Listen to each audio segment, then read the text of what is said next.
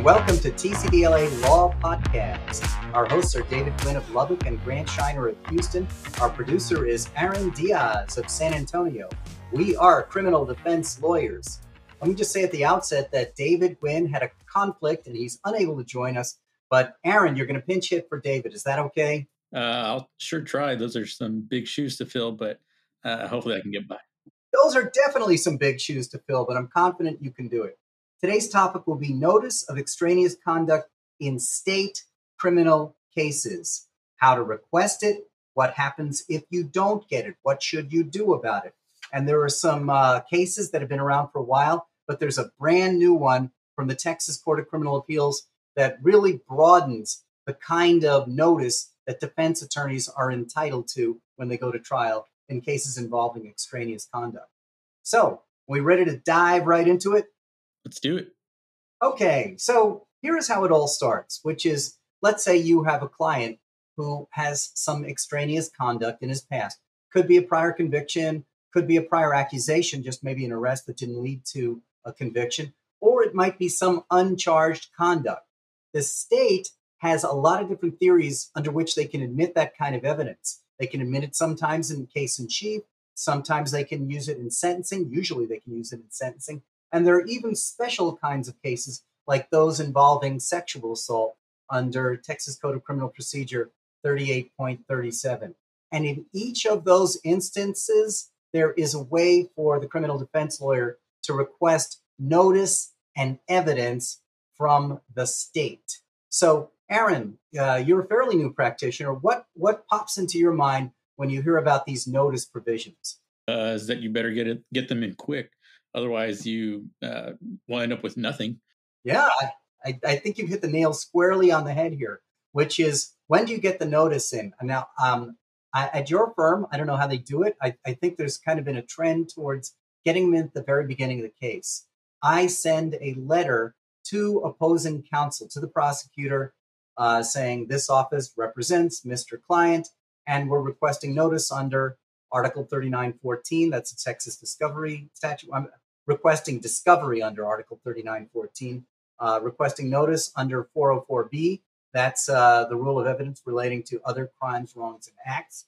I request notice of Rule 609F. That's the notice provision for impeachment with prior convictions. I asked for 3707. That's the punishment statute. We call the sentencing statute in Texas. And I usually throw in there, and if applicable, Article 3837. That's relating to sexual offenses. And if you've got like a robbery case or a DWI case, obviously it doesn't apply, but it doesn't, you don't get penalized for asking for it. So in your first letter that you send out in the case, you should ask for all of those things. And thanks to a Court of Criminal Appeals case that just came out, you should also ask for the following. You should ask for, quote, material, anything that is, quote, material to any matter involved in the action, unquote. Because in a brand new case called Ralph Dwayne Watkins versus the state of Texas, which came from the Court of Criminal Appeals on March 3rd, 2021, we now not only get notice of extraneous conduct, but you get the underlying evidence that supports it too. And that is a statutory right that goes beyond the Constitution. So it's a really good tool to have in your toolbox. Absolutely, yeah. We do the same thing here at the firm. Let's get that notice in quickly. And it's usually, like you said, an omnibus kind of motion that outlines all of those provisions. That way, state can't say later on, well, we didn't get anything from you. Well, you have it there as proof. Sure. So a couple of things there. Now, it's important for anybody listening to this thing that you not file it in the form of a motion. You're entitled to these things. If you file a motion for impeachment evidence or a motion for notice of extraneous conduct, then you may forfeit your right to those things if the judge doesn't rule on the motion and grant you the motion. So it's just a request for notice. And the only thing you have to do is, one, make the request in writing, and two, be able to prove that the other side received it. I know it's really old-fashioned, but you can fax it to your district attorney's office and keep the fax receipt. What we do is we fax it, keep the fax receipt, We email it to a prosecutor if there's a particular prosecutor assigned to the case when we first appear. And we also file a copy with the clerk so that it makes it into the court's file. I have never, since Article 3914 was revised beginning September of 2015, have had a judge tell me I didn't get my notice in the right way or have a prosecutor deny having received it. Okay, so what I'd like to do is go over the statutes that I mentioned, which are rules of evidence and code statutes, and just read out what they say briefly so we know what kind of notice we're interested in here. So we'll begin with Texas Rule of Evidence 404B, subsection 2, which talks about permitted uses of extraneous conduct evidence and notice in criminal cases. The action part of it says, quote, on timely request by a defendant in a criminal case, the prosecutor must provide reasonable notice before trial that the prosecution intends to introduce such evidence other than that arising in the same transaction in its case in chief. So what this one says is we're going to get reasonable notice as long as we give the prosecutor a timely request for that notice. Of course, if you do it at the beginning of the case, it's going to be considered timely. And 404B is limited to evidence that the prosecutor intends to use in its case in chief. So if you're after sentencing evidence, or it's, like a child sex assault 3837, it's questionable whether 404B covers that. But there are other provisions that do cover it. In Rule of Evidence 609F, it says, notice. Evidence of a witness's conviction is not admissible under this rule if, after receiving from the adverse party a timely written request specifying the witness, the proponent of the conviction fails to provide sufficient written notice of intent to use the conviction. Notice is sufficient if it provides a fair opportunity to contest the use of such evidence. So, Rule 609F, which is relating to impeachment by prior conviction of a crime. These are felonies or crimes of moral turpitude within the last 10 years. If the prosecutor is going to use this, they have to give you sufficient notice, which is usually the crime, the county in which it occurred, and the approximate date that it occurred. That's all they have to do. But if they don't do that, then when the witness testifies, they can't use evidence of the prior conviction of a crime. So what I do is I request notice of any witness the state intends to use, plus I list my client also. Because I want to know if my client's going to testify, does the state intend to use his or her background against the witness? So that's great. Now we got Rule 609, but it goes on from there. 37.07, Section 3G, and that's quite a mouthful, but 3707 is the Texas sentencing statute. And subsection 3G states, on timely request of the defendant, notice of intent to introduce evidence under this article shall be given in the same manner required by Rule 404B, Texas Rules of Evidence. If the attorney representing the state intends to introduce an extraneous crime or bad act that has not resulted in a final conviction in a court of record or a probated or suspended sentence, notice of that intent is reasonable only if the notice includes the date on which and the county in which the alleged crime or bad act occurred and the name of the alleged victim of the crime or bad act. So that is a lot, but if it's a case involving a crime victim and the state intends to use it for sentencing purposes, they have to name the alleged crime victim as well. The statute goes on to state that the requirement under the subsection that the attorney representing the state gives notice applies only if the defendant makes a timely request to the attorney representing the state for the notice. So once again, like driving a nail into wood, they keep telling us over and over again that you can't just do nothing. You shouldn't file a motion, but you do have to file something, and that should be a written request for notice. Let me just look over 3837, which is cases involving alleged sexual offenses. Section 3 states the state shall give the state shall give the defendant notice of the state's intent to introduce in the case in chief evidence described in subsections 1 or 2, not later than the 30th day before the date of the defendant's trial.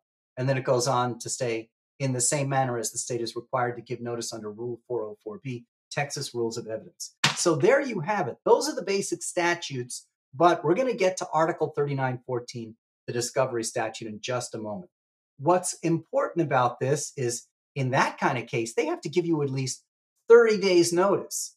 Now, there is no case that says this, but I think you can probably go in and make an argument that everything should be given to you 30 days in advance of trial.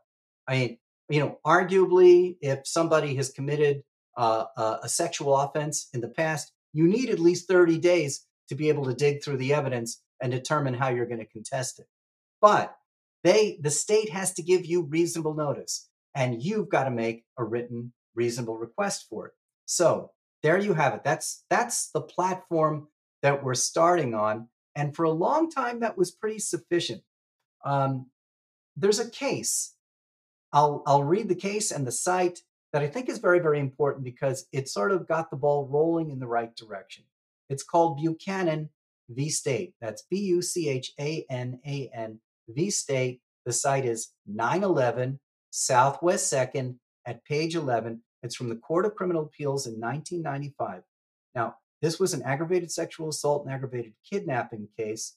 And the gist of it was that the notice of the state's intent to introduce evidence that the defendant had previously attempted to abduct the same victim, that was not admissible. It was erroneously admitted into evidence. The state argued that it had an open file policy, and the defense knew about it. They had seen it. They had access to it. And the Court of Criminal Appeals, in a fairly short opinion, said, look, it's not a question only of whether the defense knew about the evidence. It's a question of whether the defense knew of the state's intent to use it at trial.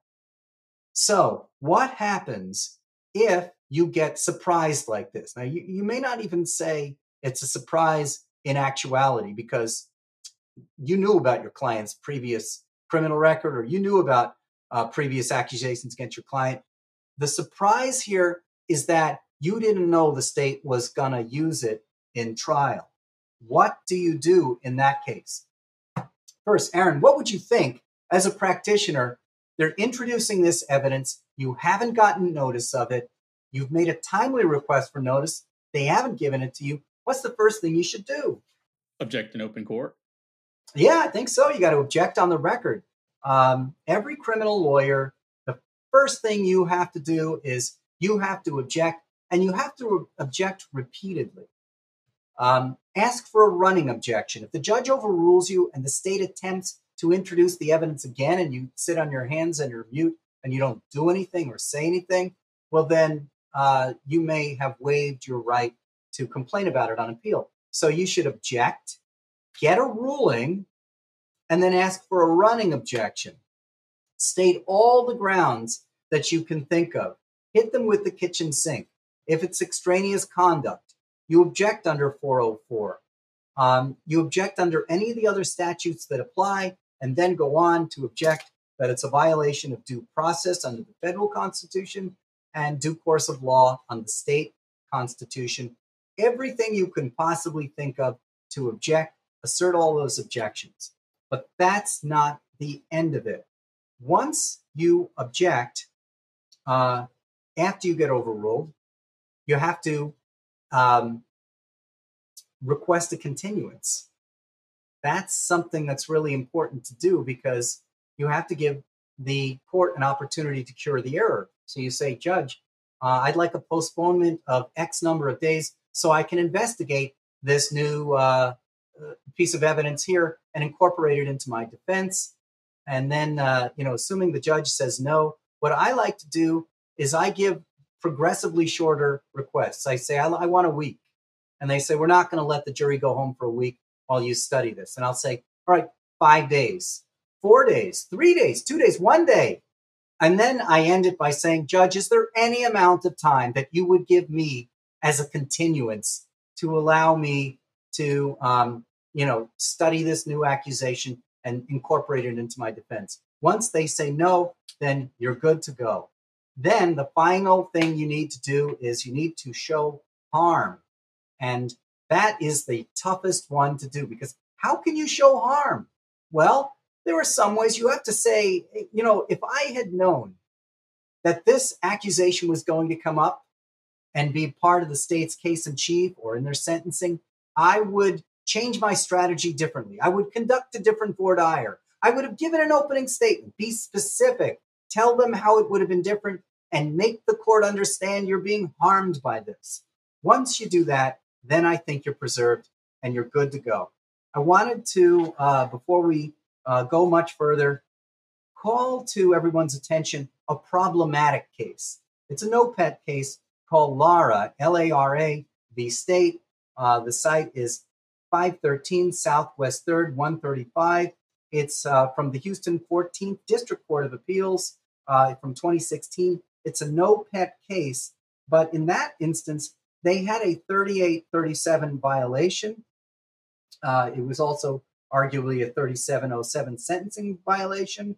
The state admitted it did not give proper notice despite being requested to do so, and the court ruled that it was harmless error. They noted that there was no evidence of surprise, there was no request for continuance, and the defendant didn't point out how his strategy at trial would have been different. So that's a way to get torpedoed by this case. But for every torpedo, I suppose there is a return volley. And I'd like us to spend the remainder of our time talking about a brand new case that I think, Aaron, changes everything. It's called Ralph Dwayne Watkins versus the state of Texas. It's from the Court of Criminal Appeals, March 3rd, 2021. At the time of this podcast, we still don't have a site for it yet. So it's just a slip opinion, a 55-page slip opinion. It's written by Justice David Newell. It's brilliantly reasoned. The 7-2 opinion focuses on 33 of 34 state exhibits of a defendant's booking records, judgments, etc., in prior convictions. The state really did a bad job here because not only did they not give copies of the prior convictions to the defense attorney who requested them, it was a TCDLA member by the name of Michael Crawford, but they didn't even give the defense attorney access to it. So they really tripped all over themselves. But this is what the defense attorney did that I think made all the difference. In his initial request, he asked for, quote, material, anything that is, quote, material to any matter involved in the action, unquote. That's language right out of Article 3914, the discovery statute. And the Court of Criminal Appeals said, well, the defense is entitled to anything that's relevant to the action.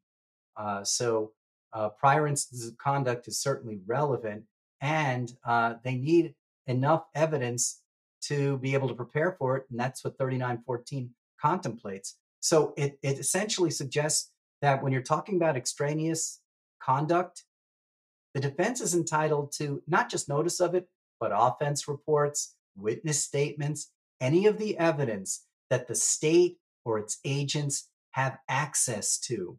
And unless they do that, then the state has not lived up to its burden of giving proper notice. So I think that's fantastic.